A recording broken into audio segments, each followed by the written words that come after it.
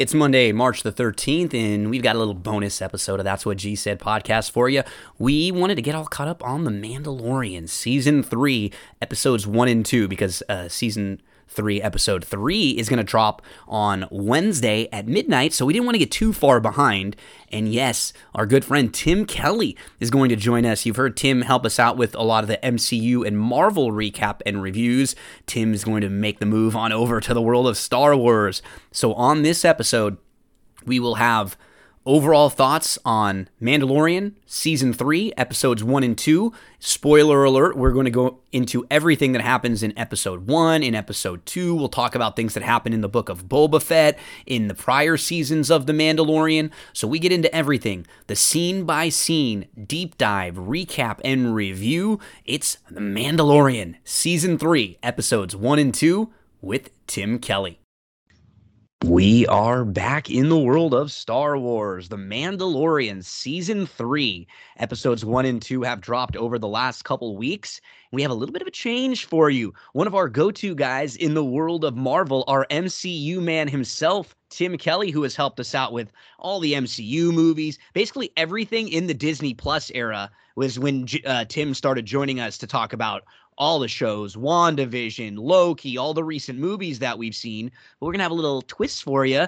Tim's going to join us to talk some Star Wars right now. So this will be fun, TK, because we will still have big worlds and lots of lineage and history to discuss, but a whole different group now as we head into Star Wars. And I always got to say thank you, buddy. It feels like it's been forever since the last time we talked. It's been a few months. How you doing? For having me back. This is going to be really interesting. I really feel like the Disney Plus series with Star Wars and Marvel, all these series, they're kind of like, different fingers on the same hand. They're cut from the same cloth. And so it'll be really interesting, I think, to compare them because there's similar workflows going between the two. They both use the volume and I think to different effects.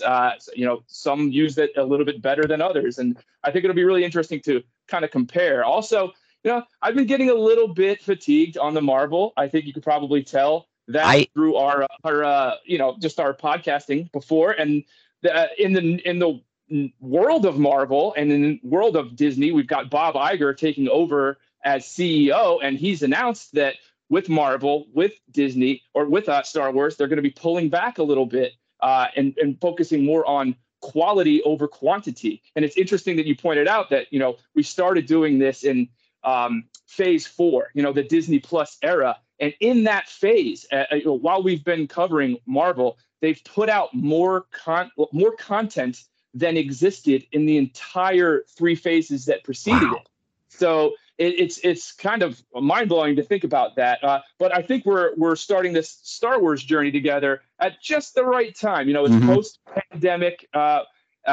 We got Book of Boba Fett and that pandemic season out of the way, which to me was kind of suffering from some of the same problems that have been affecting a lot of the Marvel content as of late. But so far, so good with this new season of Mandalorian. This is tops for me. I feel like they're keeping the quality as good as you would expect from a top tier Star Wars film.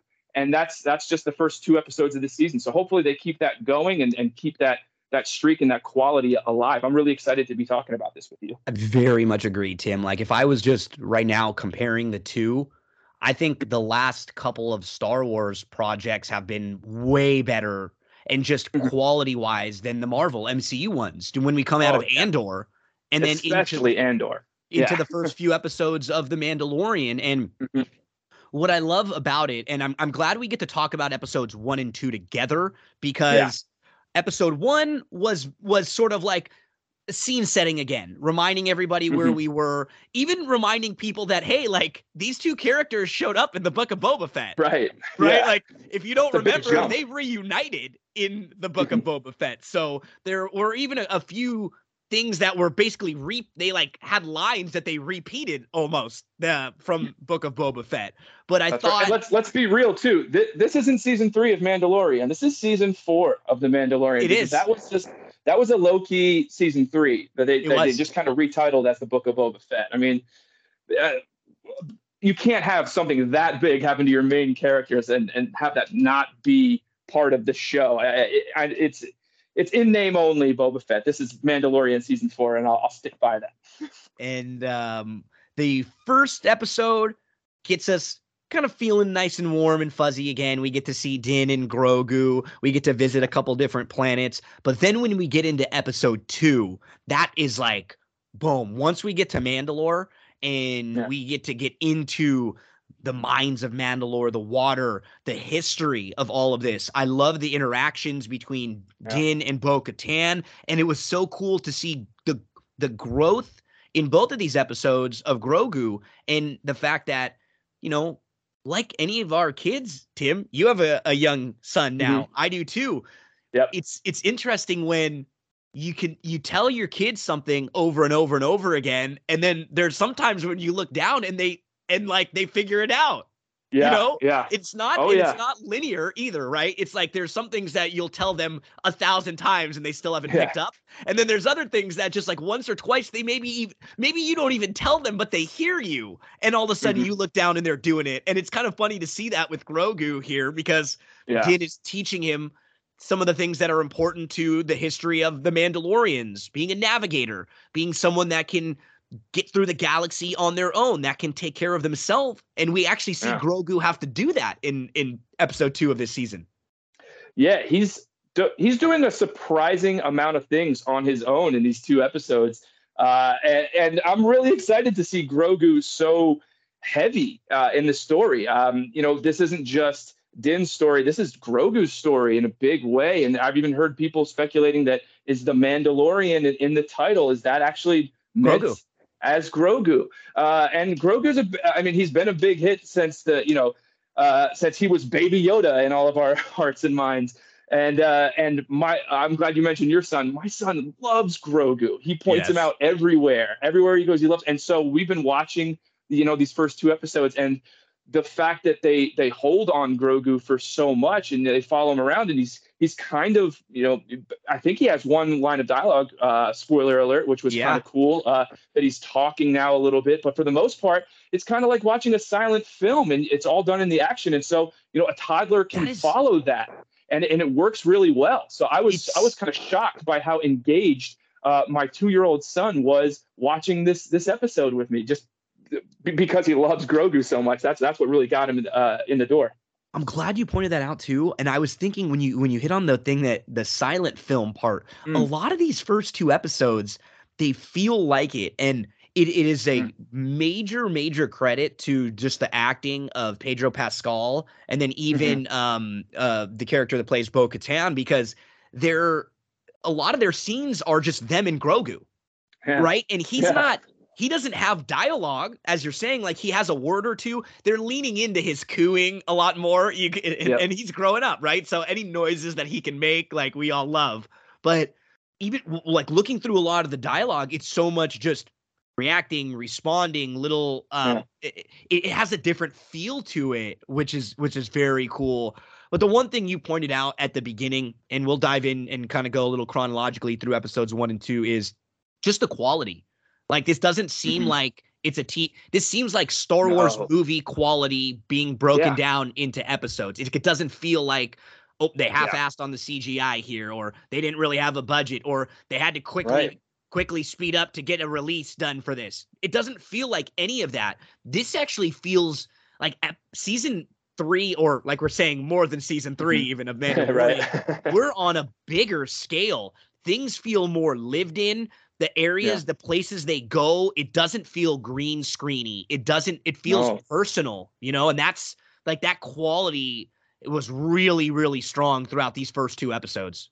Yeah, the detail, the way things are layered, the shot compositions, the CG, the use of the volume. So the idea that your characters and the environments, the aesthetics of both match seamlessly, even though they're not in the same room as that. It doesn't feel like green screen, like what you were saying. And a lot of the Marvel properties, have been using the volume lately, but it looks green screen. And that was something that I thought was fixed by the volume, but it really shows how a tool is it comes down to how you use it and the artists behind it and the intent. and the amount of time they have to work on it. So you could really see the difference. We haven't gone into our deep dive on Ant-Man just yet, but just to compare it to that, I felt like so much of the CG in that, and a lot of the recent films, it's impersonal, right? Yeah, impersonal and uneven too. Like some things will look blue chip, perfect as what we're describing in this Star Wars in Mandalorian here. But then a scene that'll come right after that, or even an element from the same scene will look so janky by comparison. And it's the compositing. It's something's not matching, and it has to do with the workflow and the people behind it. But this isn't this isn't going to be. We were not going to, but we're Star Wars fans. A lot of you are Marvel MCU fans. But just sort of think about, in my opinion, the best of the recent Marvel MCU things over the last couple of years, and one of the best I think that they did really well was Wakanda Forever. One of the more pleased that we've been with one of their recent things, and a lot of that was because it felt real, lived in. Right? We weren't dealing with a bunch of green screen stuff where that was the problem. We're in Star Wars, right? That was the problem with the prequels that they had. Very true. Yeah. It felt like it was all on a soundstage. Yeah. Right? And in Andor, I felt like I was in those cities. And the same thing when they walk through Mos Eisley, when they open episode 2, and we get to see some of the pod racing and we get to see some of like the Bunta Eve holiday. There's speeders racing all over, and then there's fireworks. Like, I love that kind of, it feels like we're in a real city, a real town, not like something that was made up and put together on a computer. Even Navarro, when we walk into Navarro at the beginning, it's cool. We get a little sense of how different things are. It feels different, like we're walking through a real city. And I will definitely praise them for that. My final last big picture thing before we start going chronologically, I always got to mention our buddy from New Rockstars. Our buddy, we don't know him, Eric from New Rockstars. Yeah, he's great. I love the guys and gals on New Rockstars. They do a fantastic job. He said too, you know what? This is kind of getting back to the fact that there are a couple really cool ideas in these 2 episodes. This is a show now, or there's a story about a cult that doesn't know they're in a cult. Which I thought was kind of a cool way of phrasing it. And you sort of start asking this question is like, Din and Bo, like, who were the good guys and who were the bad guys? Right. Who was right and who was wrong? Or are there just levels to it? It sort of takes us back to what the Bill Burr character said, when he went in with Mando, and he said, look, I grew up on a planet, and this is what they tell me, and this is what I'm fighting for. And you grow up on a different place, and you think you're right, and you're fighting for that.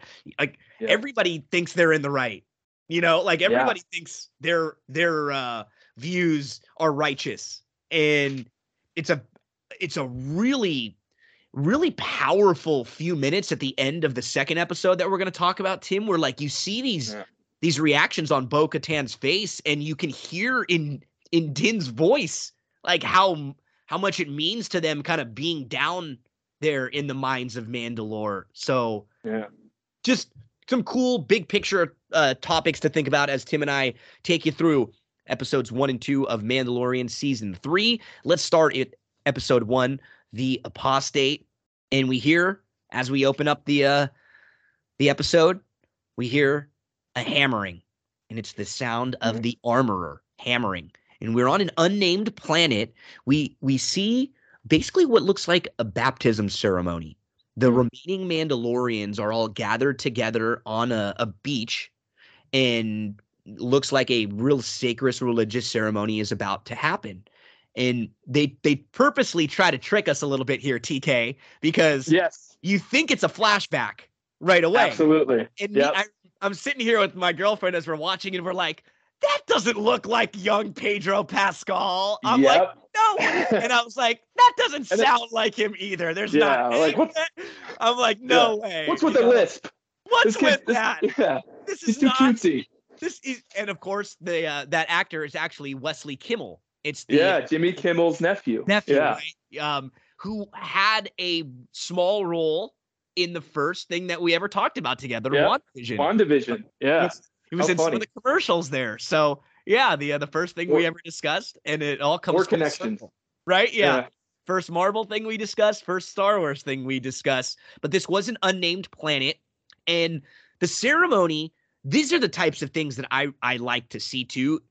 We see these types of baptisms in every culture, in every religion. And it was basically a child having the helmet put on for the first time, seeing them be baptized with water, like walking into the waters, and they had to repeat a creed. And this procession that was a beautiful ceremony gets interrupted by this massive beast that attacks all of the Mandalorians that are remaining here. They're trying to attack it from above. They're flying. They're trying to blow it up. They put grenades on it. Just does not work at all. And this was a scary moment here because even at this moment, we still sort of feel like this might be a flashback. We feel like we might be looking at young Din. Yeah. Yeah, I absolutely loved this whole scene, the sequence, and the way it plays out. I also love the setup of it and the timing of that interruption where this giant beast, I heard it compared to like an alligator snapping turtle. Yeah, it looks like kind of like a big crocodile sort of, Yeah, it reminded me of just a cross between a turtle and an alligator. And it looked impressive, like to your point dinosaurish about, for sure, almost. Yeah. And the quality of this was big screen, project this thing into an IMAX. You know what I mean? This is Jurassic Park style really stuff. good Absolutely. quality. Yeah, and it just so happens to have the interruption takes place right before this young man takes the oath to never take off his helmet. So I've also heard it speculated that perhaps this is a manifestation of the Force. Perhaps, to your point about a cult that they don't even know they're in, is the Force, is this force of nature basically intervening on behalf of this kid, for what is right here. Is that something that's happening here, or is it just a coincidence? So I love that the timing of it for that very reason. And I also love the way that the baptism kind of echoes the journey of Din in this episode and beyond. Beautiful. Is that he has to go back and wash himself clean of these the sins directly being that he took his helmet off of. So it all comes full circle and exploring this dogma of their religion and, is it worthwhile or not? And again, speaks to your point about who are the good guys here? Are people just misinformed? Are people going to be antagonistic? Are these groups going to be antagonistic with each other, but they mean well? So is there really any bad guy here? But clearly there's going to be some conflict, I really thought this was a great opening scene here right off the bat.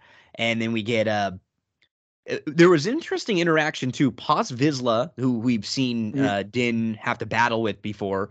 I don't know if it was his son, but there was maybe some connection there. He was the one who definitely saved the kid and saved the kid here from getting eaten by this big alligator. So is he the big guy? He's the big really guy, big one? The big one that we've seen we've seen him in season 1 and we've seen him in season 2, and we actually saw him in the Book of Boba Fett also. So we've seen him pop up a few different times throughout. So I'm curious if he has a tie to the kid at all. But of course, Din. I think that one's played by the actor Tate Fletcher, if I'm not mistaken. Yes. Yep. Who you might have seen him on the I think he was a contestant on the Ultimate Fighter back in the day, and I know him as a guest on the Joe Rogan podcast. He's a good friend of Joe Rogan. Nice. So you'll see there's some clips of him on the Rogan podcast, and there's a story involving Joe Rogan and his friend Tate Fletcher, this actor, choking out a guy in a hotel room, a belligerent drunk guy who was banging on their hotel room trying to barge in, and Tate calmly choking him unconscious and leaving him in the hallway. Interesting story if you ever want to look that up. But Tate Fletcher, you all right. And he was in Westworld, and he's a lot of other things as like a stunt performer, like a big tough guy usually he plays. But I thought that was interesting. I've also heard it speculated that maybe when that helmet comes off, the person playing it might be Jon Favreau. That'd be interesting.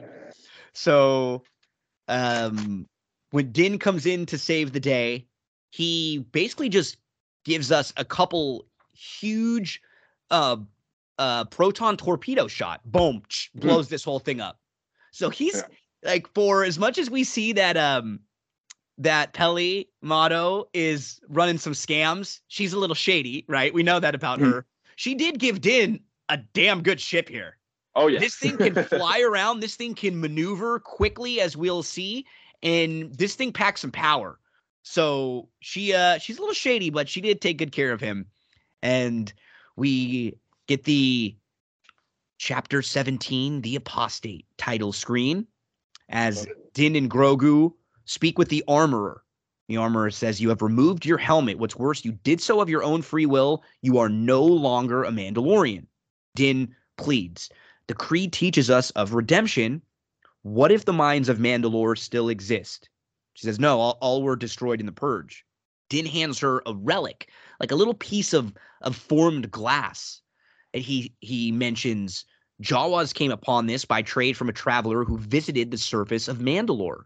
The Armorer says, "Nah, that only proves that the surface has been crystallized." But Din, this is his mission. He says, "No, if I visit the planet, if I can bring you proof that I have bathed in the living waters beneath the mines of Mandalore, then by creed, the decree of exile will be lifted and I would be redeemed."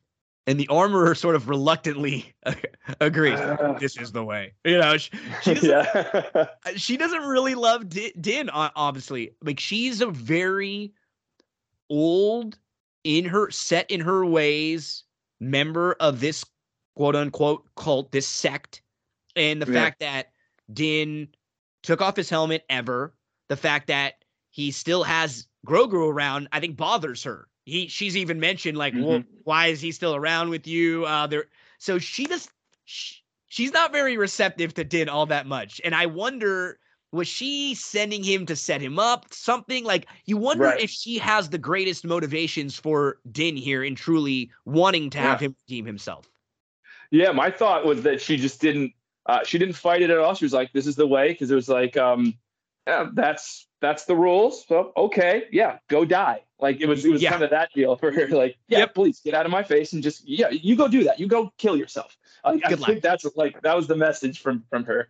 Yep. And I've heard it speculated too that she could be perhaps a big bad here. This could be a main antagonist for Din long term.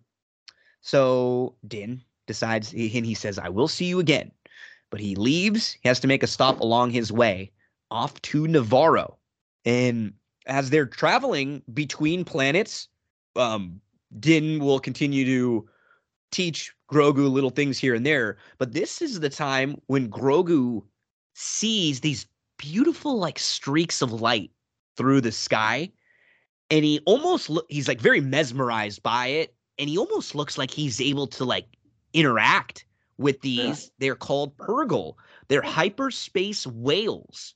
And what's interesting with these, they play a very big role in some of the animated series, including a character that we heard the name mentioned in season 2, Thrawn. Ezra is another character that we last saw in season 4 of Rebels. Ezra and Thrawn were actually carried off by these huge Purrgils. So when you see a Purrgil that's a hyperspace whale, it's hard not to think that there may be ties to characters that we were introduced to in Rebels that could end up playing a big role in some of these shows moving forward. We know we're going to get an Ahsoka show coming up at some point. So this was more than just a little flash, beautiful light in the background. This was kind of a fun Easter egg too here, TK. Yeah, and this is the stuff I love, man. I had no idea these things existed before I saw it. I'm admittedly completely unexposed to Rebels. I haven't seen the Clone Wars series. I have not finished Rebels, and this was not something that was at all on my radar until finding out more about it. And like I said, looking at some stuff from New Rockstars, reading some of the recaps. So I love when they are able to connect stuff like this back to the animated stuff. Like now it's all canon.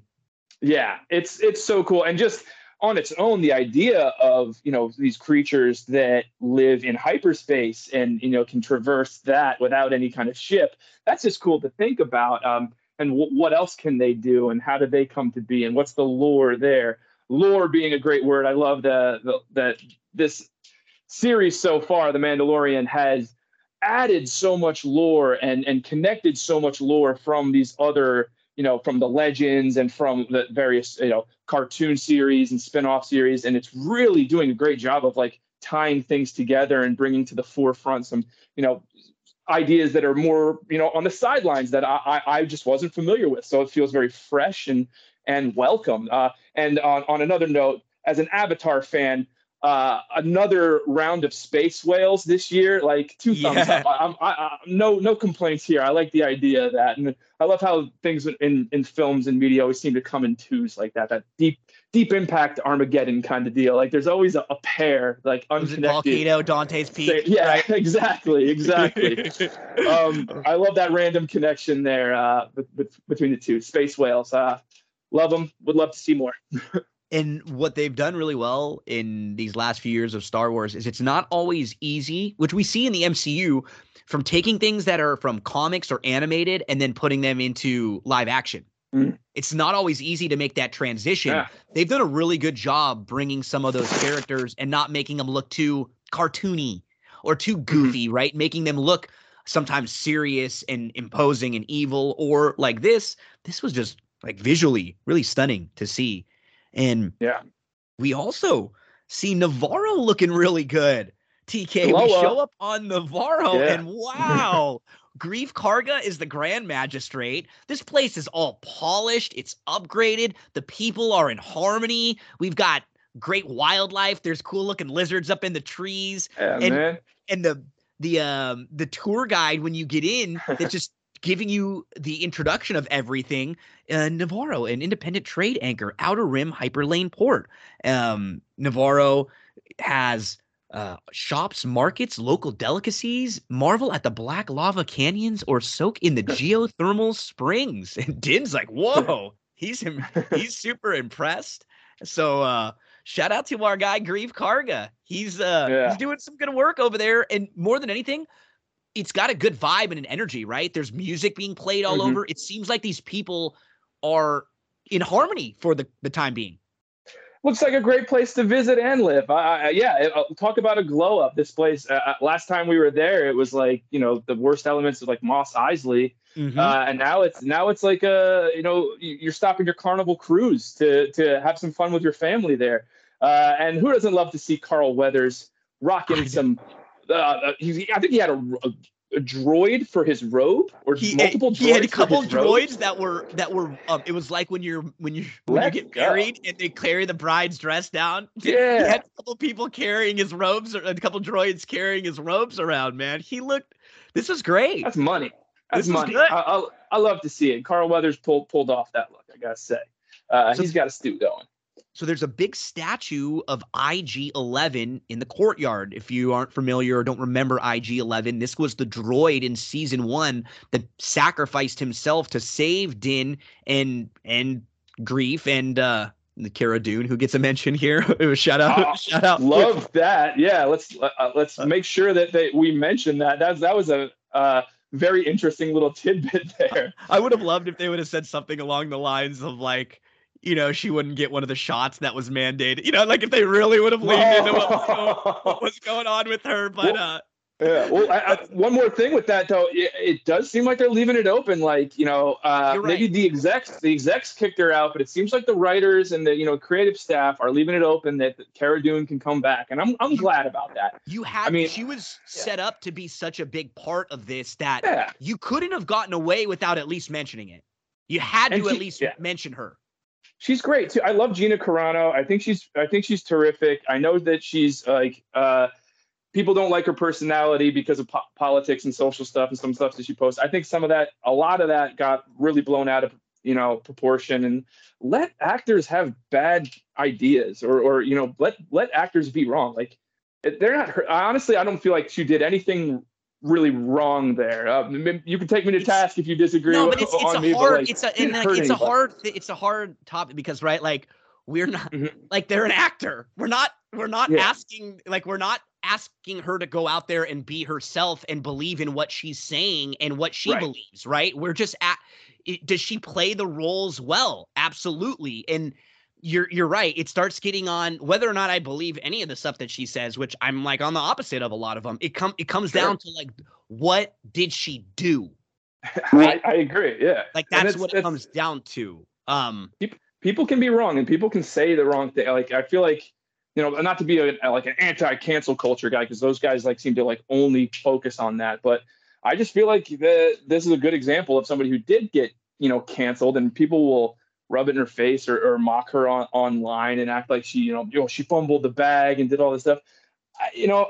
Could she have handled it better? I think so. But she didn't do anything worse than, what my aunts do on Facebook on average. And there's a lot of people their jobs, that are doing what she does in like, like elected positions of power. You know what I mean? So I don't, it's a very tough dance here, but you're right. They mention her, but there's still a window because she was supposed to be a very big part of this. We saw she was a big part of the first couple seasons and was going to play a big role here moving forward. Was going to be a big part of another separate show. Yeah. So we'll be curious to see if she does come back here at some point. But that's kind of why what Greef Karga wants. Now, he's trying to get Mando to come and live in Navarro, but he also does want some help. He needs basically a sheriff here. He says, like, I need some help. I need someone that I can trust.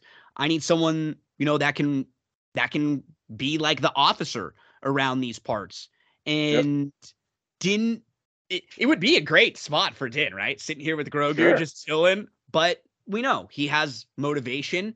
And one of the reasons why he came here was to get IG-11. He trusts this droid. Din has always had issues with droids. He's never trusted them. But this is a droid who sacrificed himself and saved their lives. So he knows if he has to go to Mandalore, where he doesn't even know what the surface of that planet is going to look like, what kind of safety it's going to be there, he wants to have a droid that he trusts. And the only one that he really trusts is IG-11.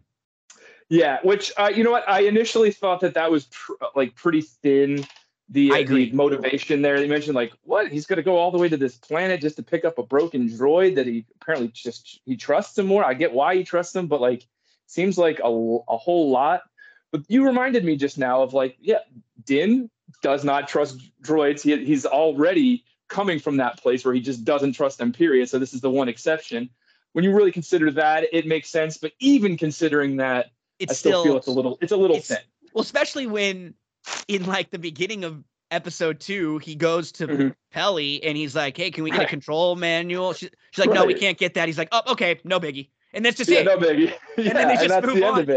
He takes the terrible R5 droid who can't help him at all. So it's like, wait, didn't you just go all the way out of your way to another planet to pick up a droid? Now it's like you'll just take whatever droid's there. It's like there's a little logistical like yada-ing, here. But as they are talking in Greef Karga's quarters, we get some amazing Grogu stuff here, using the Force to spin around on the chair, like just on like a circular chair, which again is what my son does.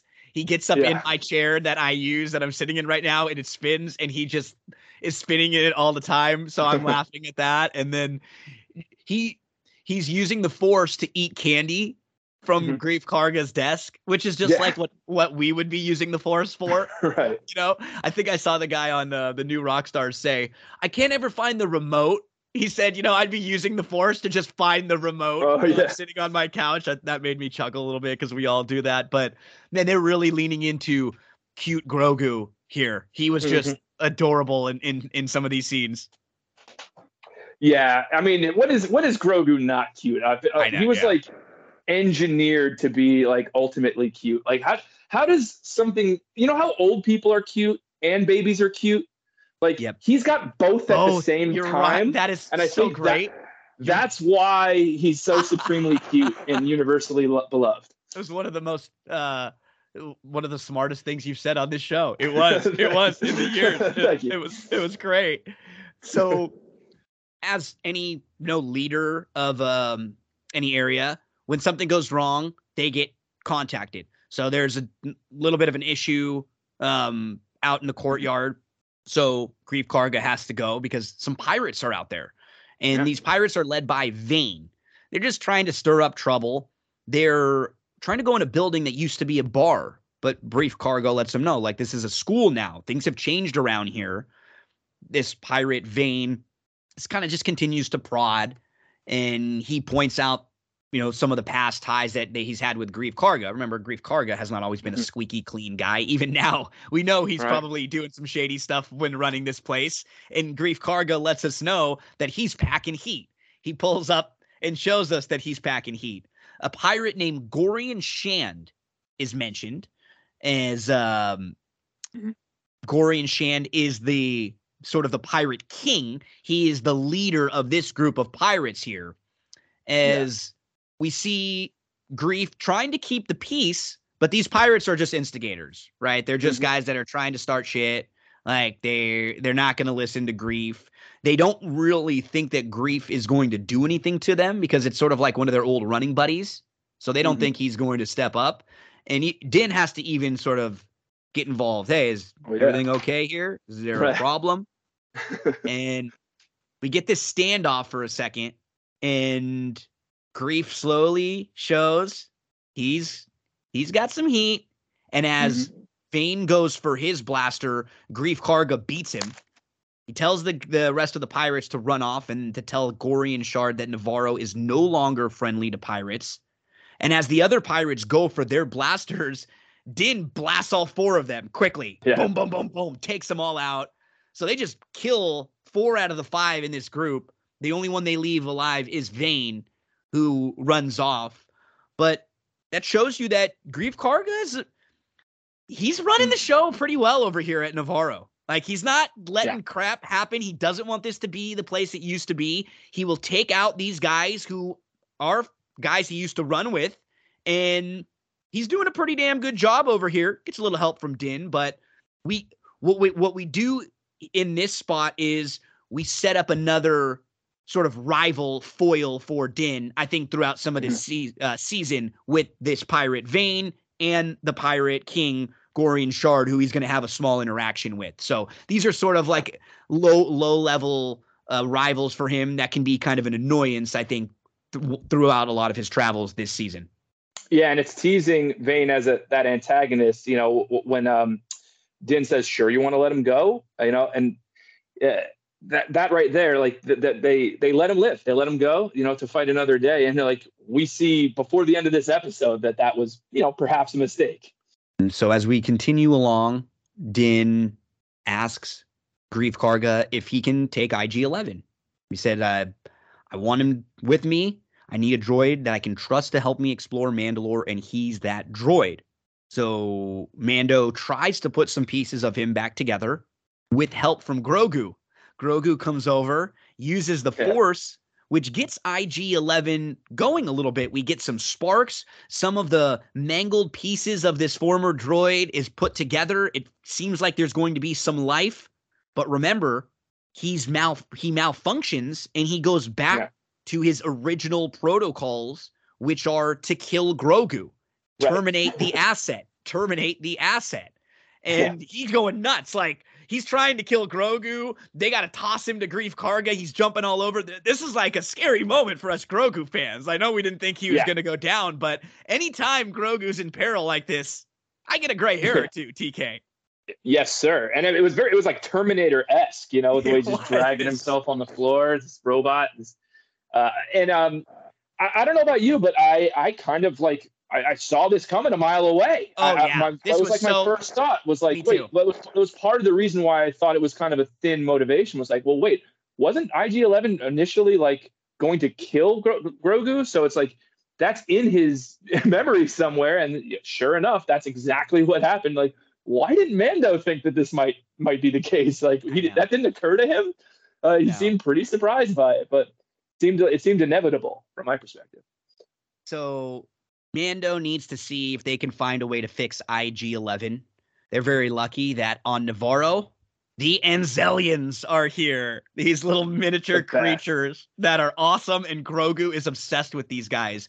They are, quote, the best droid smiths of the Outer Rim. Because they're so small, their eyes and their hands can see things in the wiring and fix them. That's so cool. That's such a great explanation for it. It makes so much sense. They're living in this, micro world. Yeah. So they can get all those little details, and they're so cute.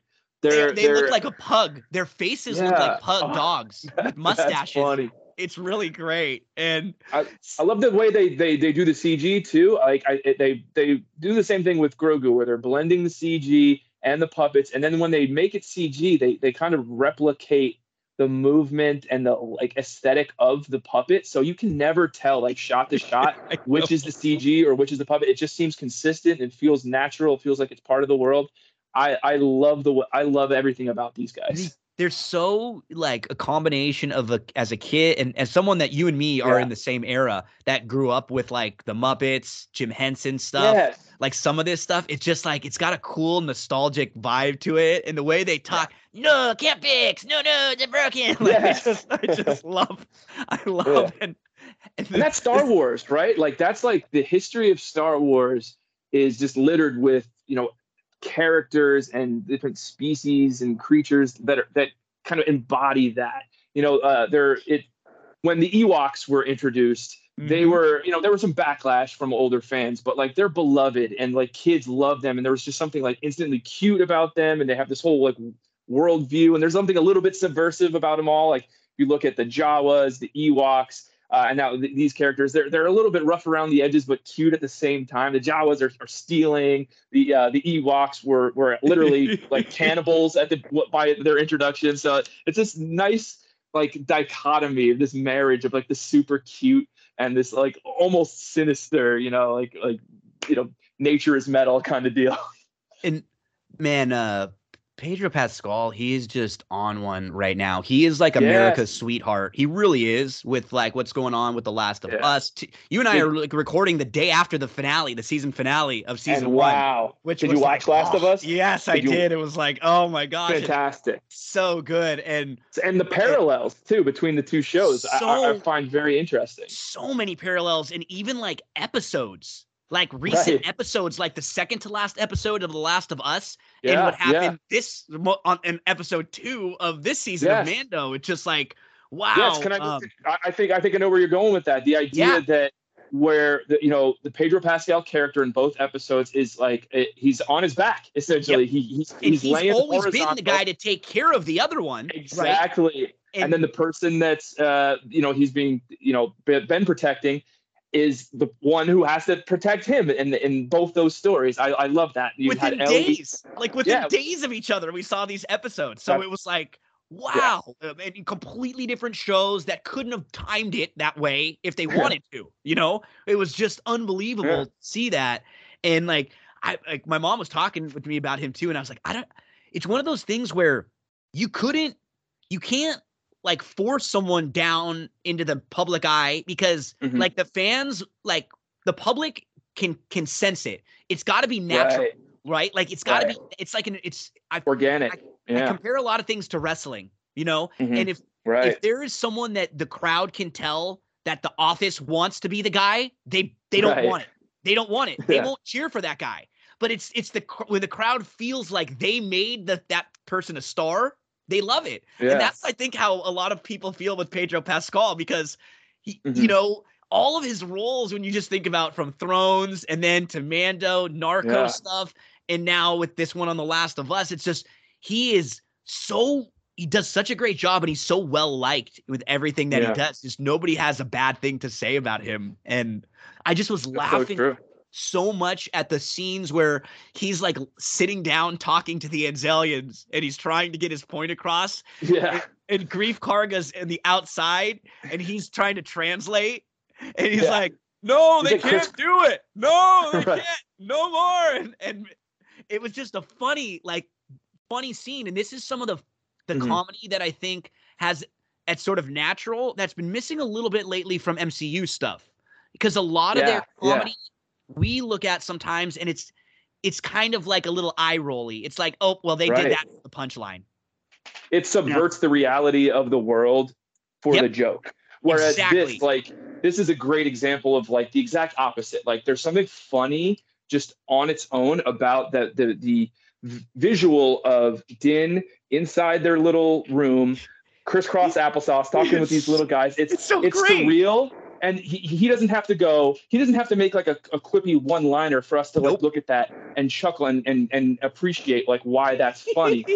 But it actually builds the reality of the world. It makes it feel more real, something like this, because you go, yeah, so he's got to interact with these little guys. How's he going to do that? Well, he's got to literally crouch down and crawl in there, and that's the reality of the situation, and it makes it feel more real because you have this like the specificity of it. You see it play out, and it makes sense. It's like, yeah, he would do that, and it's ridiculous, but he has to do it, and it just gives you an idea of like how that world works and how, yeah, this character, if he had to interact with those little characters, what would that look like? And they gave it to us, and they didn't have to have him commenting on it in a way that kind of like makes the whole thing seem silly. There was no like short joke, it worked, right? Or something like that, right? It wasn't like, oh, you guys are small, da-dunch. Like there was none of that. It was just like we could see the joke, and that was all we needed.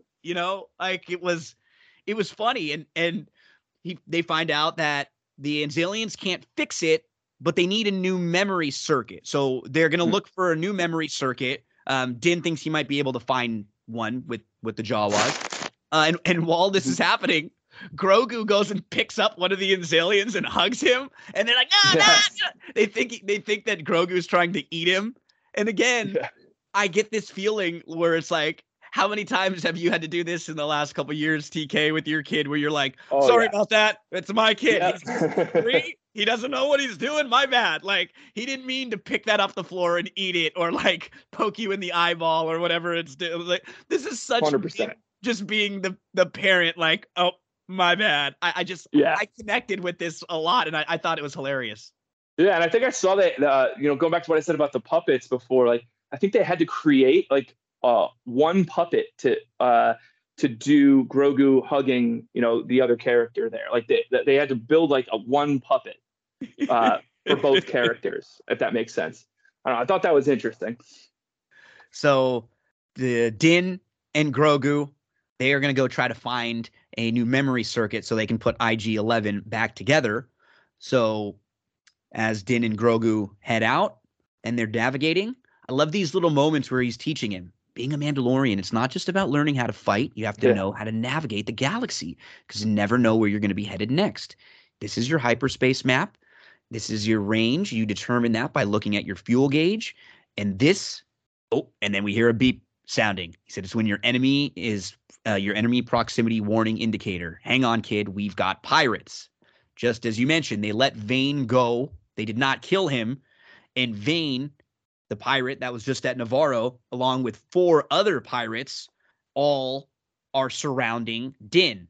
But man, this was some nifty maneuvering through an asteroid field. He's able to use some of the asteroids to kind of hide behind them, maneuver around, take them out one at a time. He kind of uses the asteroids as shields. This was really cool. This was like a video game, like a level of a video game. I could just feel it while I was in it. And it's classic Star Wars space battle too. Like at the best it gets. And it wasn't like one, Revenge of the Sith, the opening battle where there's a million, ships out there. It was paced, tightly with just a few ships, involved. And it was almost like a stealth battle, one by one, he was picking them off. And I love the way that they incorporated the Ludwig Göransson theme.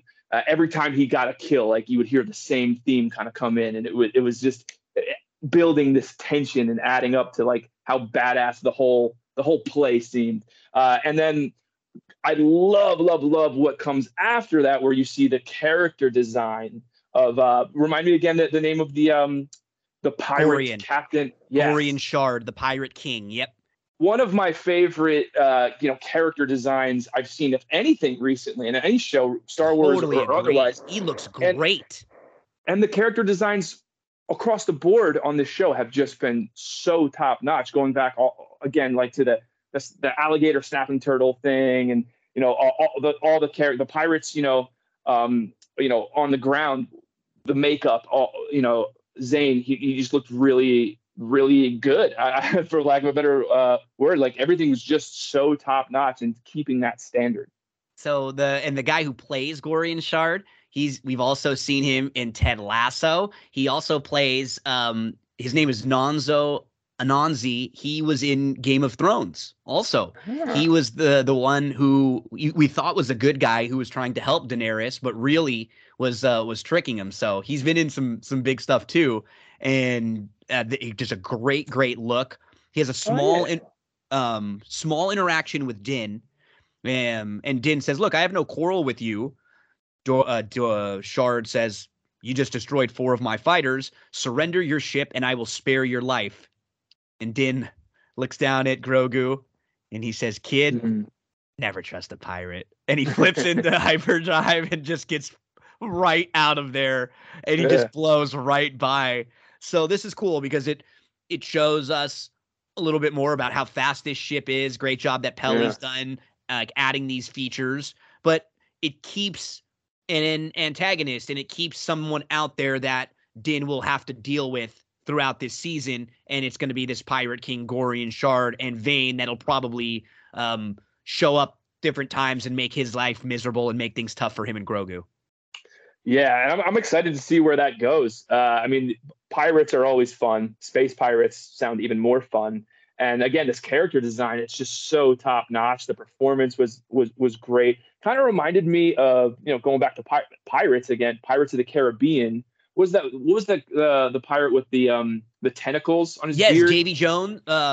Yes. It was at least as good as that. And I mean, Absolutely. I know that was at least 10 years, maybe 15 years ago when that came out, but like, this is at least as good, if not better than that. And it was just the detail, like all the stuff going on with that, like green plant material, that moss stuff like growing out of him. He was on the bottom of the sea, right? Like his face, it's just well done. Really, like a swamp thing kind of a vibe to it too, and it was really there's a little cool. As a kid, one of my favorite movies, and I see a little of his face and there's a little Harry and the Hendersons in there on his face. Oh, yeah. I don't know if you ever remember that movie, which I love. I see a little something that I love, but good look, good introduction to Gorian as Din and Grogu arrive to see Bo-Katan as Din continues to going to teach Grogu as they get there. Hey, this is Kalevala.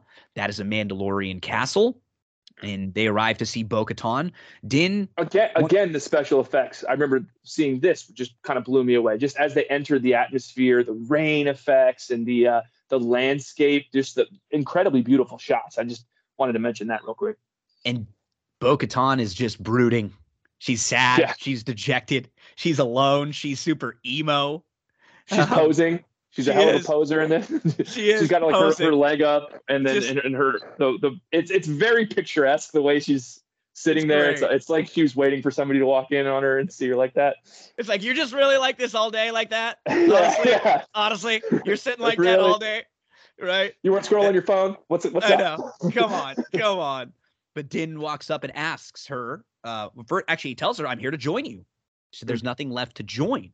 He said, "What about your plans to retake Mandalore?" She said that when she came back with the Darksaber, her forces melted away. They are all making their way through the galaxy as mercenaries. And she tells Din, "If you still have the saber, you lead them. Wave that thing around. They'll do whatever you say." He asks, "You gave up designs to retake Mandalore?" She says, "Your cult gave up on Mandalore long before the Purge. Where were you then? The children of the Watch and all the factions that came before fractured. They shattered our people. Go home. There's nothing left." She's done. But Din feels like he has a purpose now. He said, I have to go to Mandalore so I can bathe in the living waters and be forgiven for my transgressions. She kind of laughs at him. "You're a fool. There's nothing magic. They supplied Beskar once to our ancestors, and the rest is superstition. The planet has been ravaged, plundered, poisoned. If you want to go to the mines, be my guest. They're beneath the Civic Center in the city of Sendari." And he says, "Okay, thank you. I'm going to find out if the planet is really poisoned."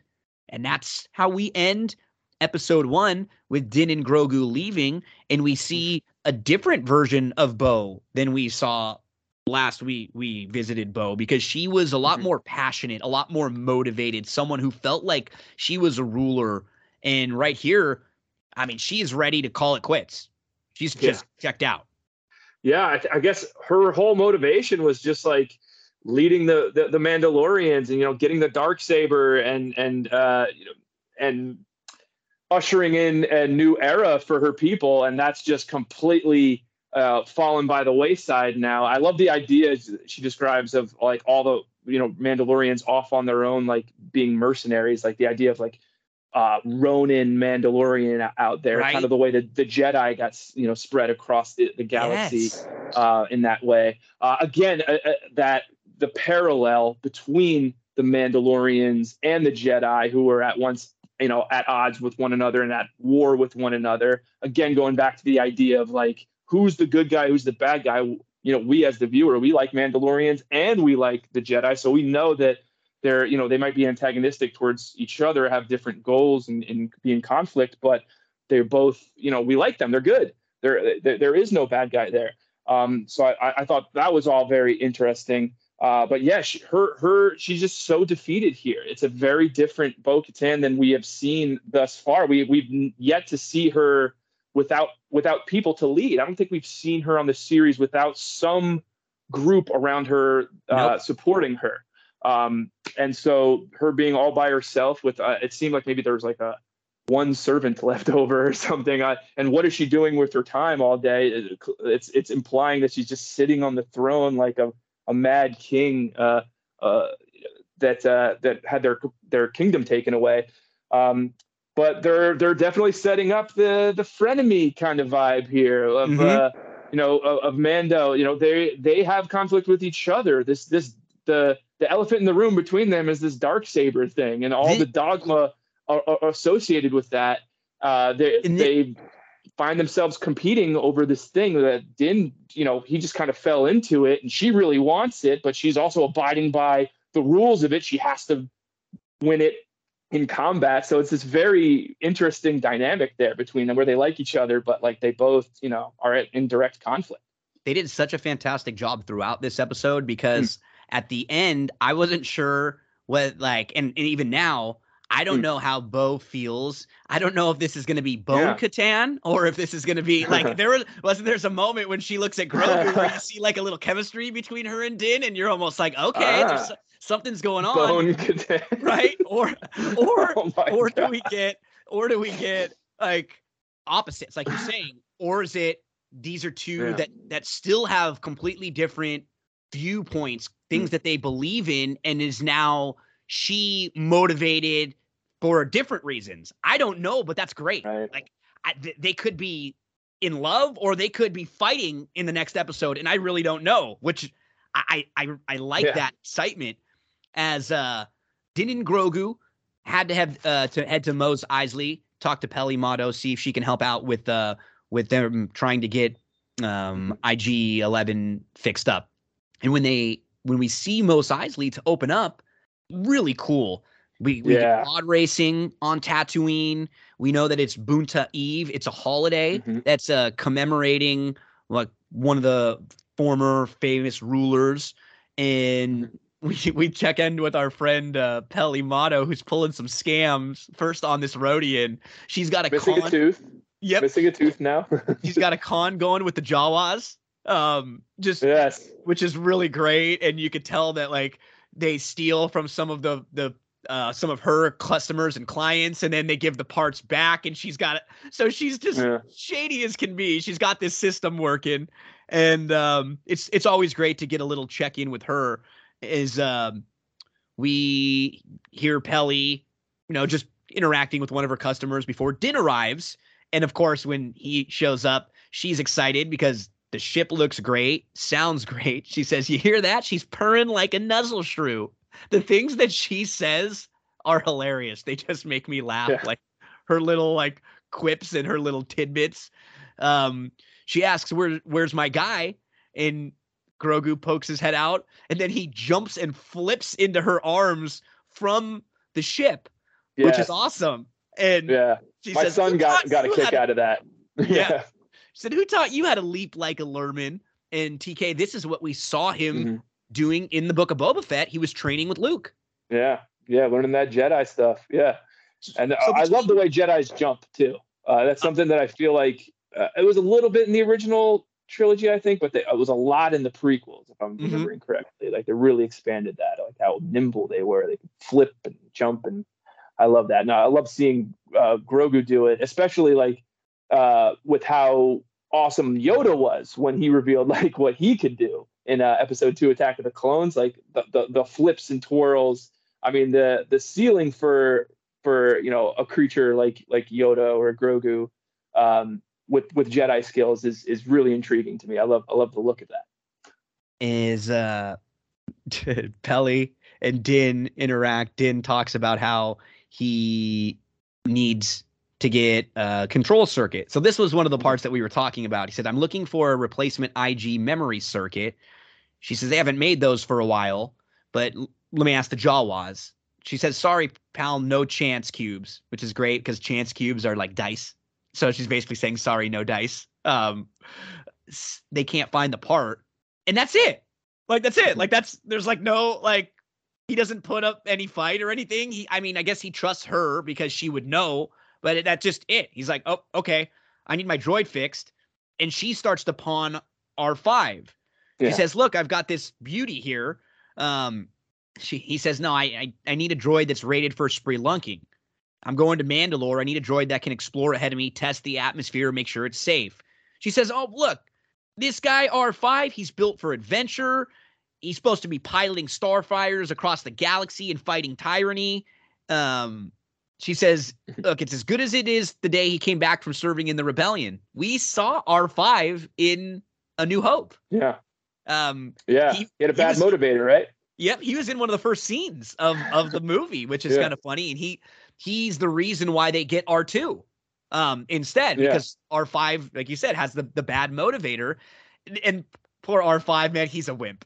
Like, he does not want to go with Din. Yeah. He does not want to be out there. And so this was the only part so far in the first couple episodes that felt a little hollow for me, in that we know he's got these issues with droids.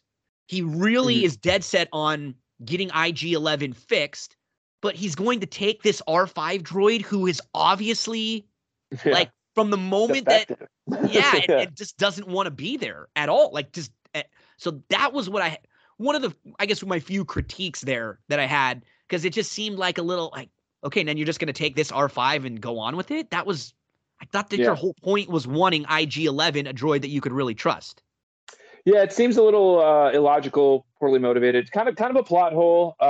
Not the biggest one though, so I'm okay forgiving it and moving on. It wasn't one that really broke it for me, but I had the same exact thought of like, why are we doing this? Was this just an excuse to come back to this locale? To Peli, to get a look at Peli again, because she's pretty great. Yeah. She cleans up the droid. She puts in a droid port. Now, I think here's what I will say. Where this does make sense is that they needed to get the droid here because this is the droid that helps navigate back with Grogu. Right.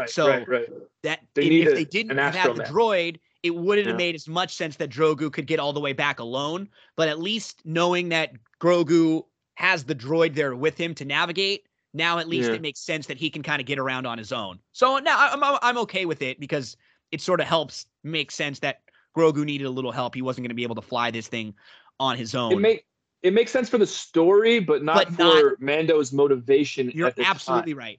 You're right. Yeah. It's one of those things where they probably put it in to make sense for the story, but not for the motivation of Mando. As they leave, Peli says, I wouldn't rely too much on this one. Its circuitry is a little fragile.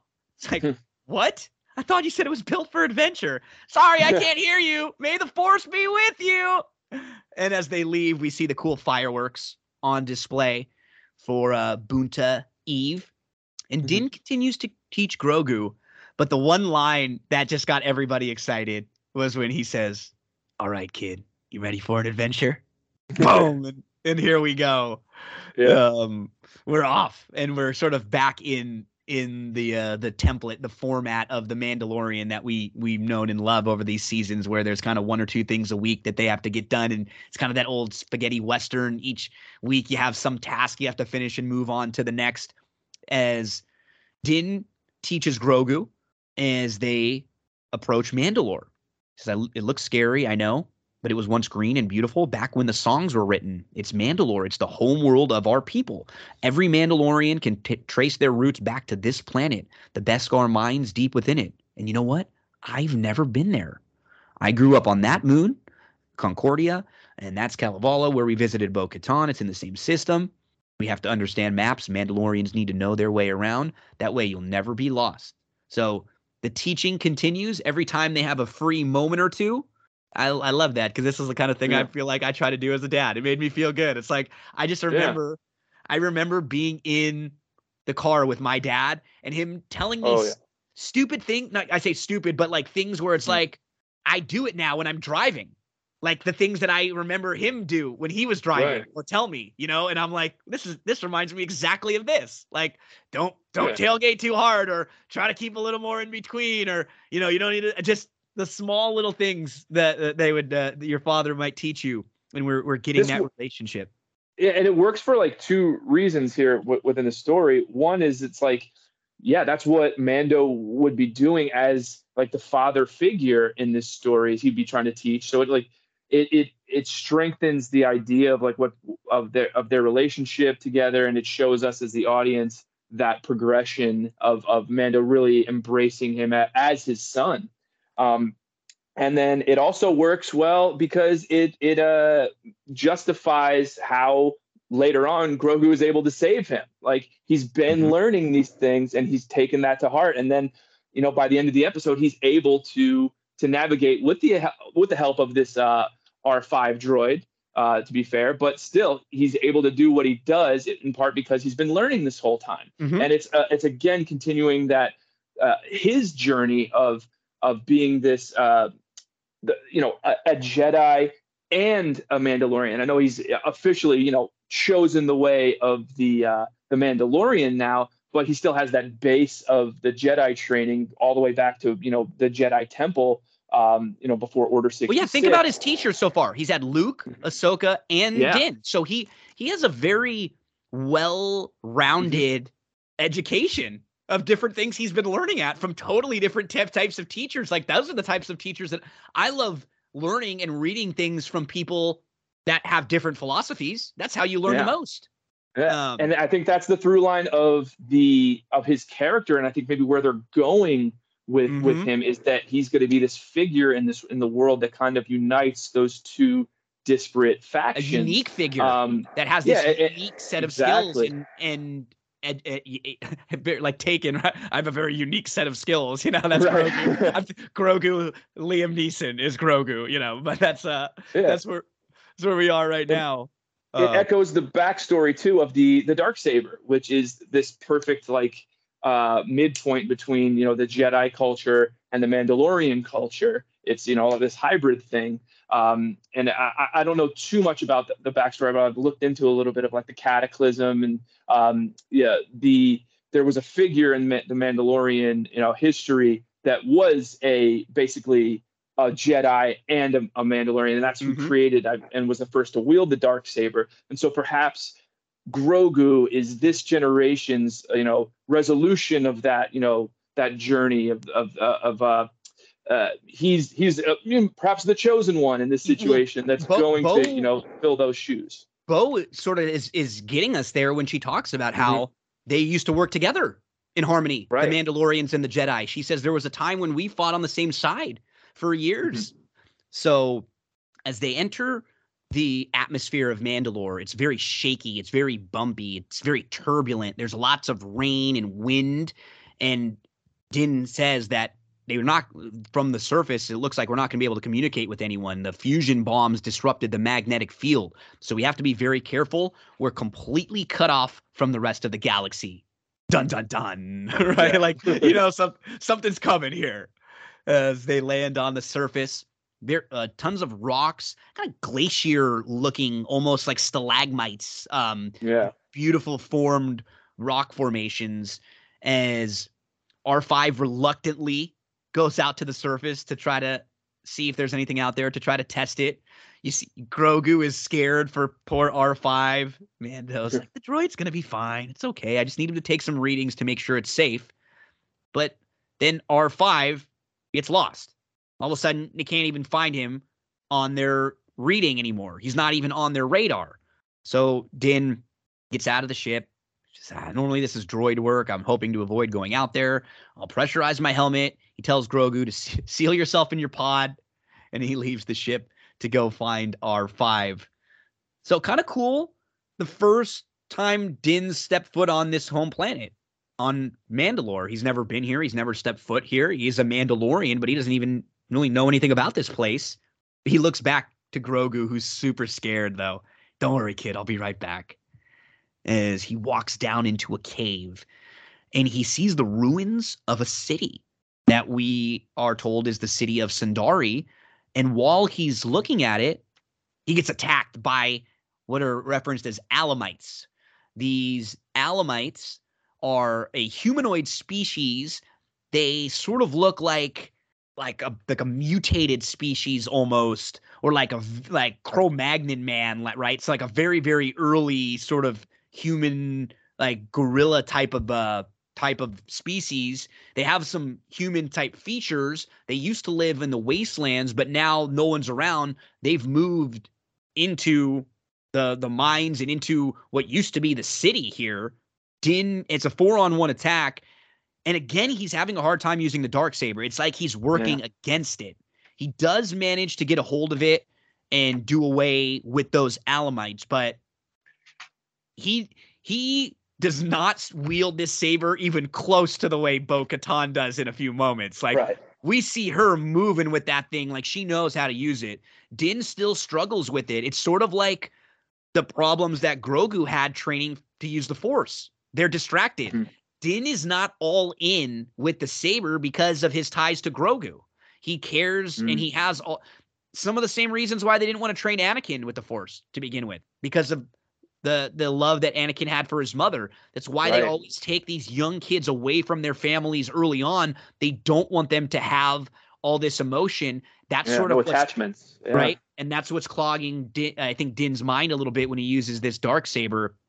Because he just, comparing the two of them, like Bo swings that thing like it's supposed to be swung. Yeah. And that's an interesting element of the Darksaber. I love that aspect of it, that it's got this inertia to it, and it's almost like a weight. And until the user, I don't know exactly the mechanism, like what they need to do, to be properly aligned in the right way in order to be able to wield it properly, or if that's been made clear yet. But I just love that as a concept. It goes all the way back to like the idea of like Excalibur or something, to Absolutely. be able to wield this sword weapon, in the stone, or Mjolnir, as another thing to the Marvel. Are you worthy? Are you worthy to wield it? And that's just a fun thing to play around with. Totally love that idea. But Din does find R5. And R5 is able to get a read on the atmosphere. And once they check the analysis, the atmosphere is breathable. Mandalore is not cursed. So Din now knows that he and Grogu can head back into the cave. They are looking for the mines. And as they walk through this dark, really dreary, wet, rocky area, they do walk by some like wildlife. You see some wild animals that are down there just kind of living. So there is life here. And we've seen with the Alamites, this is not a completely cursed planet where things can actually live on this planet. They continue to explore further down. Mando says that the water should flow down to the mines. These are the living waters within. Man, Grogu is terrified. He's just looking all over as he's floating in his little pod. And Din looks down and he sees a Beskar helmet. And so think about this. If you see a Mandalorian's helmet, that's basically like the skeleton of a Mandalorian. That's like knowing that they were killed. And there are some helmets on the floor. And as he looks down, it's like a trap was set for him by this big cyborg this huge cyborg captures Din. And visually, what did you think of this thing? It's like a transformer kind of, right? Like it's I loved it. I mentioned before the creature design has been just A+ so far, and this was another great example of that. I loved the way it was definitely like a cyborg, like it was mostly machine, but it had that one organic element, which was just an eye that we could really see. I think it was referred to as a mechanical arachnid with an organic eye. Yep. That's a really cool description right there. Yes. And it looked somehow even cooler than how that sounds. But one of the things I really liked about it was the movement and the sounds really reminded me of General Grievous. I don't know if that was intentional, but I think it was, especially with the staff he was holding. Mm-hmm. It reminded me of General Grievous and the droids, or I'm not even sure what they were exactly, but they might have been cyborgs as well. But like the droid cyborg things that would support General Grievous, his soldiers. It reminded me a lot of those guys being a little different. I loved how that there's later on in the episode, the larger kind of mech is destroyed, and this tiny little like crab thing, crawls out of it and then goes into another mech, and it's just this thing's tough to kill. It's like a cockroach, and it was just very well conceived and well executed. The action around it was tremendous. The special effects were just flawless, and I loved it. A really interesting design. It looked great. It really did. Yeah. And as Grogu sees all of this, he is not captured, so he's kind of watching from behind, and he tries to save Din, but he's using the Force. And keep in mind, Din is basically kind of trapped in like a metal cage at this point. So he's trying to like open this metal to free Din, and this creature hears it as Grogu's trying to help him. So Din tells him, "Hey, go get Bo-Katan." And we see Grogu jump back in his pod, fly on out. And I love that as he's on the way out of the mine, he encounters one of those Alamites, and that Alamite is blocking Grogu's way out.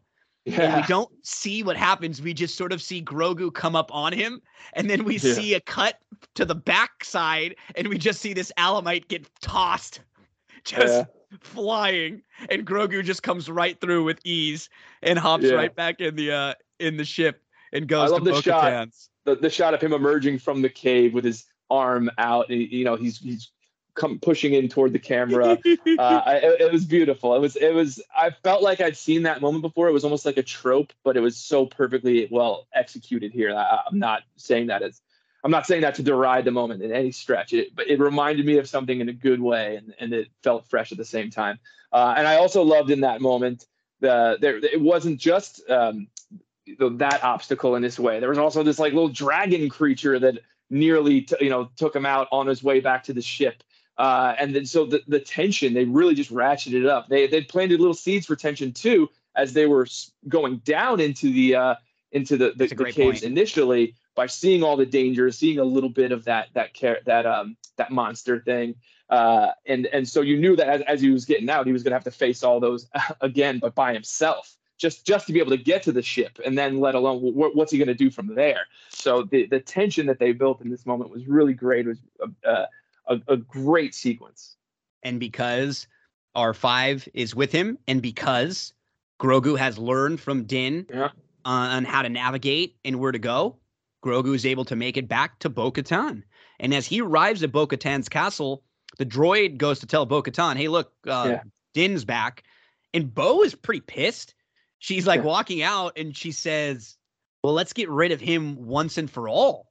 Which is like, well, what does that mean?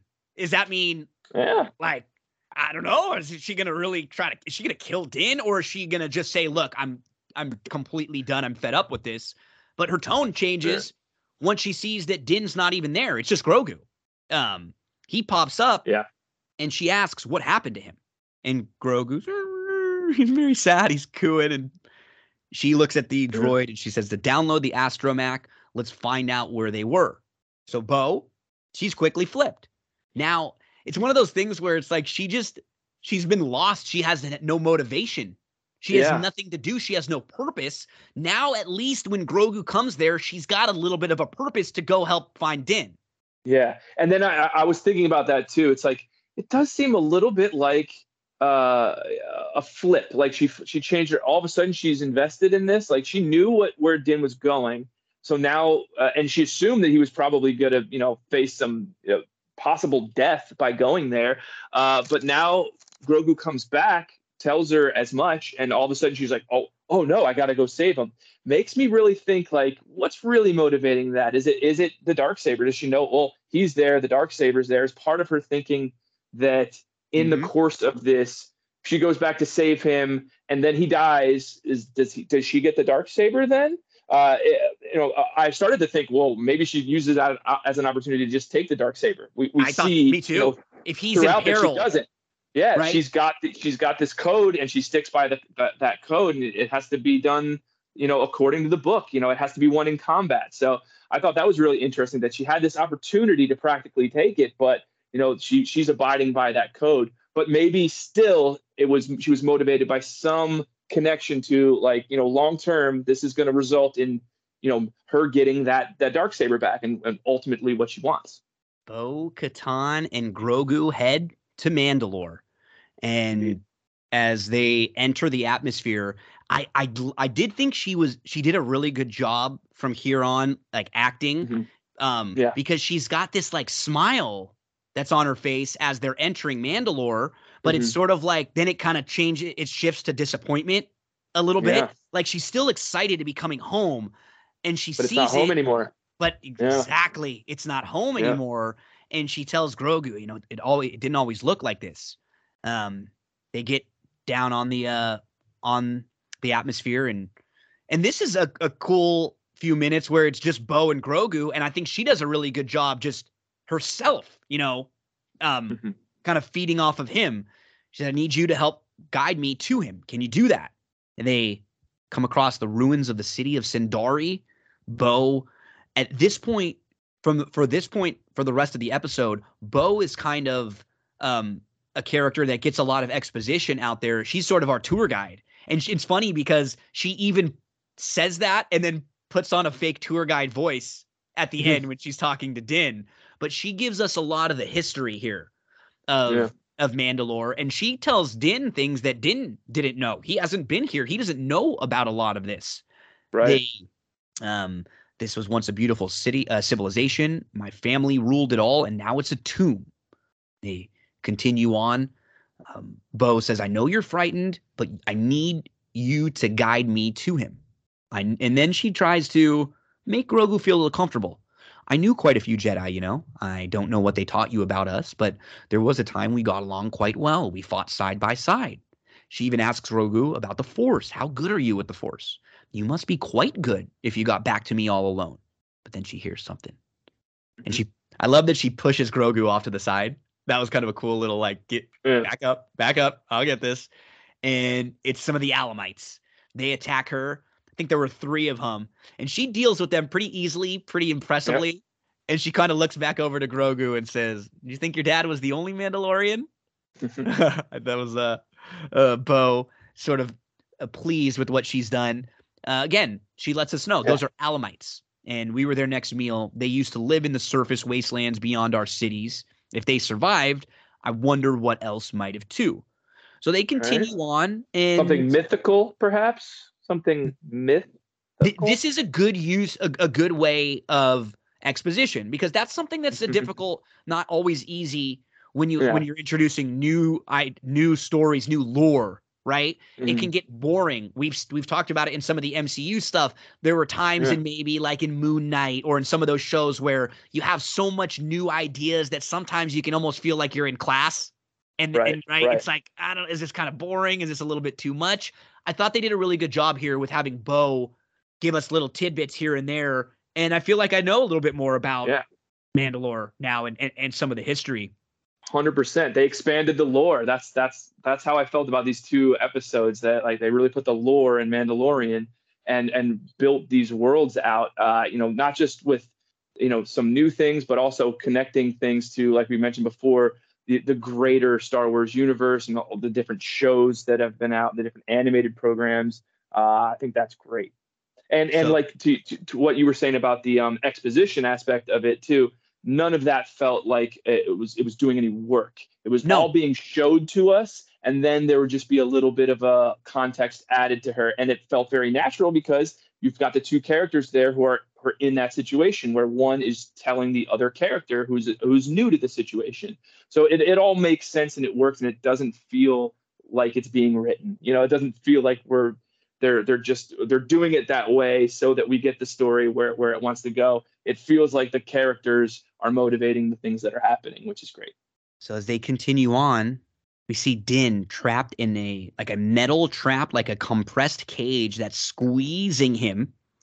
Bo finds him and she comes up shooting, and she's able to take care of this mechanical cyborg thing. At first, she thinks she gets the better of him. She asks Din, "Are you okay? Can you hear me? It's Bo. I'm going to get you out of here. Can you move?" And Din's trying to say something, but he's like squeezed so much he can't even speak. He's finally able to say it. He says, "Saw this coming behind you," and behind her is this huge cyborg. But right next to Din is the Darksaber. He doesn't have it. He's not wielding it because he's been captured. She takes it. She uses it, dices this thing up pretty quickly, and is able to free Din. But as you mentioned, there's this little looks like a centipede or something that kind of crawls away afterwards, which is really cool. It's almost like in the first couple battles when the movie when the kids battle with it the first couple times, and then he just sort of goes down the drain and runs off, where he's not completely dead, and you'll probably have to see him again at some point. Sort of what you felt here. But I love how Bo-Katan, she'll let you know how good she is, like she did with Grogu. And Din said, "What happened? I saved your life." Okay, cool. Okay. As she does give a lot of credit to Grogu, though. She said, "Your kid is tougher than he looks, and he's quite the navigator." And from here on out, Din is very, he's never really been like a dick to Bo-Katan or anything like that, but he's very appreciative. And he even says, "You saved my life. Like, I owe you now. I want to get down to the waters. I want to finish my task, but my life is owed to you." And you can sort of feel like a softer energy between the two of them now. The rest of this episode, there is a lot more of like we're on the same team versus we're against each other. Because keep in mind, Din went to Bo-Katan's castle and said, "I'm here to join you." He didn't say, "I'm here to lead you." He has no motivation or want to lead in any way, shape, or form. That's what's so interesting about this. I heard it referenced and kind of compared to Jon Snow in Game of Thrones, where you have this guy who doesn't want anything to do with being the leader. And that's sort of where Din is right now. And in Bo-Katan, her whole life is about wanting to be this leader. So it's such a funny contrast between the two of them. And they share some Pog soup, which is like a local Mandalorian delicacy, something they have all the time, as Bo kind of jokes with him. Any Mandalorian worth their armor was raised on this since they were his size. She points to Grogu. She says, "Get back, rest, and I'll get you back to my ship." But that's when Din says, "Look, I'm not going with you. I must continue to the mines of Mandalore so that I may be redeemed." And even here, Bo's response is a little different than we've heard her before. She says, "I honestly think it's adorable that you actually believe these children's stories, but there's nothing magic about the waters." She used to tell him that he was crazy and insane. Now it's adorable. It's a little different. It's a little softer than it was before. But there's something about any person that is so passionate in their faith, even if you don't believe what they believe, you really respect it, right, Tim? When you see someone like this, like him, and that's what happens to Bo while she's watching Din. Like she sort of gets wrapped up in it all. Like, maybe this stuff is real, or maybe I was wrong. You can sort of see her kind of believing again in some of the myth and some of the lore. And I think the end of this episode, these last couple scenes, did a really good job of the two of them rubbing off on one another. A little bit of their strength, like a little bit of the things that Bo kind of pointing out that maybe not all of this was right, was honest, was accurate. Mando sort of at the same time getting Bo excited about some of the things that her family and her religion and her lore. Yeah. I just thought it was a really cool last few minutes between these two characters that really seemed like they soften on each other quite a bit as this episode ends, TK. Yeah, and I liked how we kind of learn Bo-Katan's background of being a little bit cynical about, being part of the royal family, taking the creed, being showered with gifts. But she says the rituals were all just theater for the subjects. And then there's that contrast with, the true believer of Din. They don't believe exactly the same things, but on his side, he's believing. And with her stuff, she's just kind of going along with it. And she's questioning herself, I think, a little bit here and wondering if there's any validity to what's going on his end of things, while still trying to pick it apart. Yeah. And she's responding to his, defense of it and seeing it in play, seeing the strength that he has and, what he's able to do and the conviction. And it's maybe the conviction. It's making her question, herself and, if she's missing something in regards to that. And she talks about her dad even, my dad was a great man. He died defending Mandalore. Din says, I would have loved to have known him. She mentions that no, I didn't embarrass him in front of anyone. And when she says he was a great man, he died defending Mandalore, Din looks over at Bo and says in like a really respectful way, man, like it moved me watching it for a guy who you can't see his face, right, at all. And he says in the most respectful, like beautiful way to her, this is the way. Yeah. And she's like, her response is like when a girl is really smitten with a guy, just sort of like them blushing, the initial blush. And Grogu looks at her and she looks back at Grogu and says like, what are you looking at? Yeah. Which was great. Like it's the jealous. It's funny. I keep bringing up my kid. I get into this a little bit with Milo right now. He's super mama's boy, and this happens with a lot of kids at this age in like the 2 to 3. So if it's me and Stephanie, he doesn't want anything to do with me. It's like mom always wins over me, So it's kind of funny to see like Bo is sort of like the one who's now, is she coming in between, Din and the child a little bit? Is there going to be some jealousy from Grogu there? But it's a really, really great job from writers, directors, actors, everyone, where they can make you feel something. Like I felt something when Din says, this is the way, right there. And then right following this, where they get to the living waters, TK. And it's kind of funny because they arrive and Bo-Katan says, hold on, I want you to get the full tour now. And she changes her voice. She literally gets into tour guide voice. These mines date back to the age of the first of Mandalore. According to ancient folklore, the mines were once a mythosaur lair. Mandalore the Great is said to have tamed the mythical beast. It is from these legends that the skull signet was adopted and became the symbol of our planet.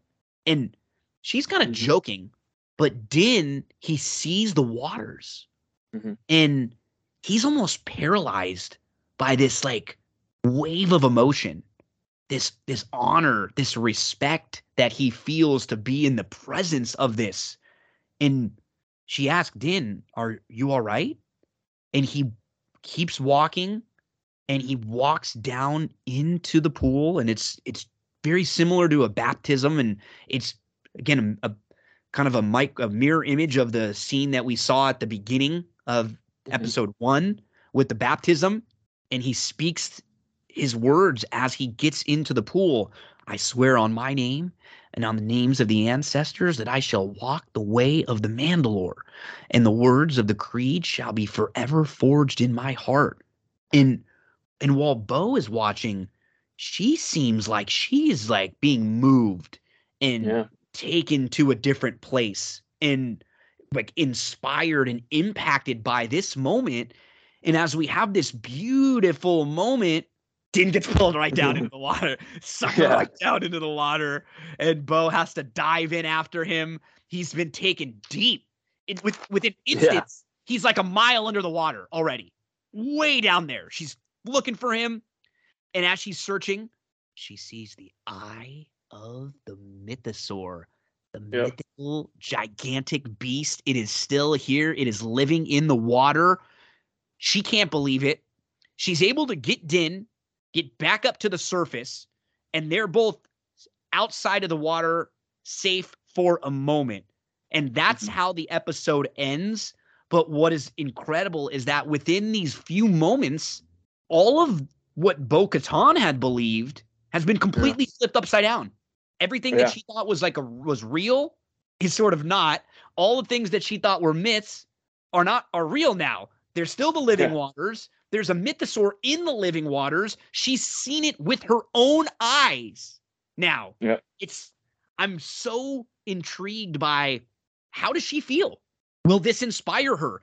Does this make what about the chemistry that seemed like it was there with her and Din, or is it the opposite? Is she going to want to take the Darksaber from him, like you were saying? I'm so excited about where they're going because I have no idea. So many questions, and I think what's so intriguing about it is you could conceive of, logically it going multiple different ways. It's not just like I'm looking at it and I'm like, well, logically it's going to go this one way, but maybe the writers are going to probably like do this because that would be more interesting. Well, whatever they choose to do, they've really set up a lot of good options. They've set up all these different characters with, overlapping motivations that also contrast and, are in direct conflict with each other. You've got, not just, two parties, going head to head. You've got, factions within the Mandalorians, working it out between them. Then you've got the greater, the Jedi on top of that. Now you've got space pirates, mixing up that. Like they're just stacking a lot of different story elements and antagonists in there. And I feel like they could really mix it up and keep us guessing. And they're setting up great Star Wars stories. Like nothing that they set the table for in these episodes is anything that's, particularly new or hasn't been seen before, but it is all a new spin, a fresh spin on things that we recognize instantly as being Star Wars, whether it's, the Western elements, on the ground in Navarro, facing off and having a shootout with space pirates, or the later on going through the asteroid field and space battles in that regard, to amazing creature designs and these things that call back to old stories or other shows, just building the lore, building the universe out, and doing so in a way that feels at its core like it's Star Wars. This is like George Lucas Star Wars, and yet it's fresh. This is Dave Filoni and Jon Favreau running the show. They're just continuing that legacy, but really living up to the best aspects of what Star Wars is. And so I'm really excited about where they're going with it. I'm excited about a change of pace from, the Marvel side of things going into Star Wars, which I think has been handled a little bit differently. I'm excited when we pivot back to Marvel to see how they're course correcting as well, and to be able to compare and contrast the two. So very, very cool stuff on its way. And I don't know where it's going, but I know they got a lot of balls in play, and I'm super intrigued. Quick question for you. Please. Any predictions on cameos? We've seen some big ones so far. I've heard people, rumblings about how cool it would be to have Yoda, proper Yoda, maybe as a Force ghost or something on this series. Anybody that you want to see? Yeah, I'm trying to think. Yodes would be awesome. Like he would be the one that would be really, really cool. And I've also heard IG-88 maybe thrown out there. Maybe on our way to IG-11, maybe we come across IG-88. That would be a blast. And I'm not sure if we're going to get, another like Ahsoka Tano because her own show is coming. Right. But Maybe though. We definitely could. We very well could. So, oh, good. I mean, within a little over an hour of 2 episodes of TV, they've already got us back in the groove. They played all the hits, but then like you said, it still feels fresh. We've got some of these new ideas. We've got within an hour, we've got the Mythosaur, we've got these hyperspace whales, we've got the Purgle, we've got these new groups of pirates, we've got Gorian Shand, we've got the dynamic between Bo and Din, we've got Grogu growing up. There's just a new astromech. A new astromech. Like just a ton of great stuff. And we will be here with you now each and every week to talk about The Mandalorian. You got to find friends like Tim Kelly out there, folks, where you can talk about the things that you love for hours and hours, Star Wars, Marvel, MCU stuff, whatever it is. We've got one of the best out there to break it all down. Tim Kelly helping us. And as you're expecting a new little one and life has been really busy for you at work, I really appreciate it, and you were able to carve out some time for me, and we were on a different schedule this week too. So thanks again, buddy. I can't thank you enough, and I look forward to getting back in this world with you. Absolutely, same to you. I can't wait to discuss next week with you. Tim Kelly, make sure to give him a follow at Tim Is Not Funny. Check that out on Twitter and on Instagram, and check out the awesome music projects that he has. You can get all the direct links a lot of times right from his social media stuff too. So TK will be here with us each and every week talking The Mandalorian, and next week it'll be episode 3. Thanks so much for hanging out with us, folks. We'll be back with a little more on That's What G Said right after this. All caught up on The Mandalorian. So we'll be here now each and every week for weekly episodes. So every week when the new episode drops, when you're not sure what to think before that next episode, come and listen to me and TK. Maybe we'll help make more sense to all of you. I know that whenever I love a particular topic, a sport, a show, I like to hear as much about it as possible. So if that's how you are, come and hang out with us as we talk about The Mandalorian Season 3. We'll have a NCAA bracket breakdown coming out for you later on in the week. We'll have This Week in Wrestling with Chad Cooper. We will talk some horse racing for Santa Anita, Gulfstream, and some of the big races all around the country. But it's a big bracket week. It's a lot of college basketball talk coming up over these next few days. So we'll have tons of that and a full bracket breakdown coming soon. But hope you enjoyed our recap and reviews of The Mandalorian. We'll be back in a few days for episode 3. Enjoy your week. We'll talk to you again real soon.